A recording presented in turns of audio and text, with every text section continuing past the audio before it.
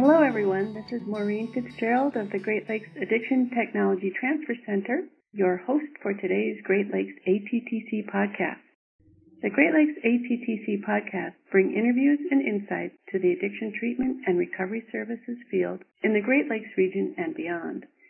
Today's podcast is the third session in our premier series focused on recovery from substance use disorders. Our guest today is Dr. Tom Fries, Co-Director and Director of Training for UCLA Integrated Substance Abuse Programs and Director of the Pacific Southwest Addiction Technology Transfer Center. Dr. Fries also served as Co-Director of the Center of Excellence on Racial Ethnic Minority Young Men Who Have Sex with Men and Other Lesbian, Gay, and Bisexual Populations. Dr. Fries conducts training on a wide variety of topics, including implementing integrated treatment for co-occurring mental health and substance use disorders, screening, brief intervention and referral to treatment, medication-assisted treatment, medical issues in patients with substance use disorders, and culturally responsive treatment for LGBT clients. Dr. Fries has worked in the addiction treatment field since 1983 and has developed and conducted trainings in 46 U.S. states and internationally. Tom, thank you for joining us today. I'm happy to be here, and thank you for inviting me. Tom, one of your areas of expertise is culturally responsive treatment for LGBT clients. Can you share some information on the incidence of substance use and mental health disorders in the LGBT population? Sure. When we look at the issue of substance use in the LGBT populations, what we see is significantly higher rate of use kind of across substances among LGBT people. Notably, alcohol and methamphetamine are known to be significantly higher, and tobacco use is also higher across the populations. A lot of people have pointed to this issue as, what's going on with LGBT people that they end up using substances at such a higher rate. And I think the issue is really that there are so many societal pressures that LGBT people grow up with that they don't necessarily know how to cope with. And so they may turn to substances as a way of helping them to cope with the pressures that they experience just growing up different in this society. Thanks, Tom. That kind of covers my second question, which is, are members of the LGBT population at higher risk of developing a mental health or substance use disorder? I think to add to that just a little bit, I think that, again, we see much higher rates, and it is not necessarily that there's something fundamentally wrong, but that the pressures that society puts on people who are different are really tremendous. We see significantly higher rates of depression and anxiety diagnoses across the LGBT community. One study showed that, for instance, gay men are 7 times more likely than their heterosexual counterparts to have attempted suicide.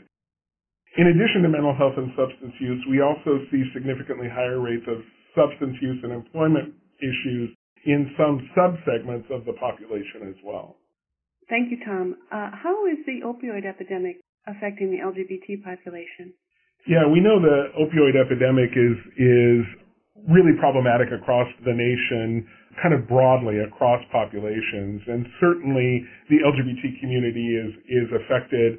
We don't necessarily have specific epidemiologic data for the population to know kind of how they fit in with the rest, but we don't have evidence that it's impacting the LGBT population more significantly than other populations at this point. There have long been substance use trends, though, in the LGBT communities that are definitely more problematic than what we see in more mainstream populations. For instance, alcohol use is seen at higher rates across LGBT communities. I think this stems from a couple of different reasons. One, we've already talked about the societal pressures and how people may turn to substances to cope, but also if you are becoming aware of your own identity as a member of the LGBT community, you're trying to think, where can I meet other people? One of the places where LGBT people have been known to congregate are in bars, dance clubs, that kind of thing. And so places where alcohol is really prevalent. major sponsors of some of the events like the Pride event have also long been alcohol companies as well. And so there's a direct marketing push to LGBT communities. Similarly, among gay and bisexual men in particular, methamphetamine has been noted as a significant problem. And it's a problem that has diminished in many parts of the country, although it's currently increasing, but has consistently been an ongoing problem among gay and bisexual men. For this particular issue, there's, again, that relief from societal pressure, and methamphetamine works really well to be able to do that. But there's also a connection for many gay and bisexual men with their sexual behavior, such that as the substance use and the sexual behaviors become more and more paired with each other, having a craving for drug also sort of leads craving for sex and vice versa. It can lead to increases in risky sex behavior. It can lead to increases in risk for transmission of sexually transmitted infections and for HIV, which we know is most prevalent in this country among those populations. So we need to pay attention to kind of across the drug group for the LGBT community, but recognize that there's some specific subpopulations where issues like alcohol, issues like methamphetamine may be even more prevalent and need more attention. Thanks, Tom. Tom, what are some things that treatment providers can do to help people in the LGBT population who have mental health and substance use disorders sustain recovery? I think a couple of things come to mind immediately. First and foremost, we need to recognize that LGBT people need exactly the same treatment that non-LGBT people get. They need to feel comfortable in the space. They need to be accepted and welcome where they are.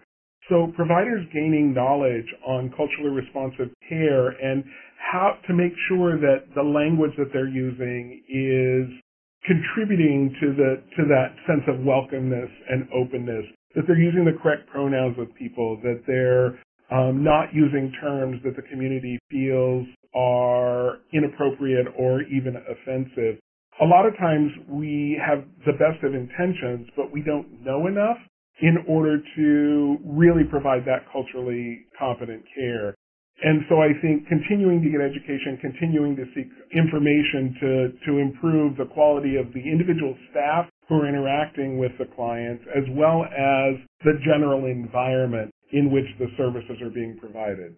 For instance, making sure that the information that is available in the clinic reflects not just heterosexual life and relationships, but also reflects the relationships of the LGBT people who are in the agency as well.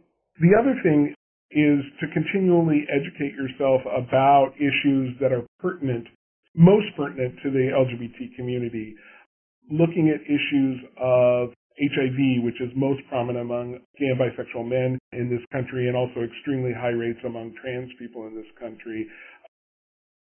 Getting information about those issues, about how to help people prevent transmission, is really, really critical. There are a number of resources that are available through the ATTC network that are directly targeted to these issues. And I think one of the best things that providers can do is really seek out those resources. They're easy to get, they're fairly straightforward, and don't take a lot of time to absorb, but I think can make a powerful difference in helping providers develop cultural competency and make sure that their services are appropriate and welcoming to the people that they're trying to serve. Thanks, Tom. The ATTC network offers a variety of resources that are designed to help people who treat members of the LGBT population. You can find those resources at www.attcnetwork.org. Thank you again for joining us today, Tom, and thanks to our podcast listeners. Today's podcast was produced by the Great Lakes ATTC. All of our podcasts will be available for download from the Great Lakes ATTC website and from the Products and Resources catalog on the ATTC network website. The title of our podcast theme song is Home, an original piece for guitar composed and performed by Steve Wong.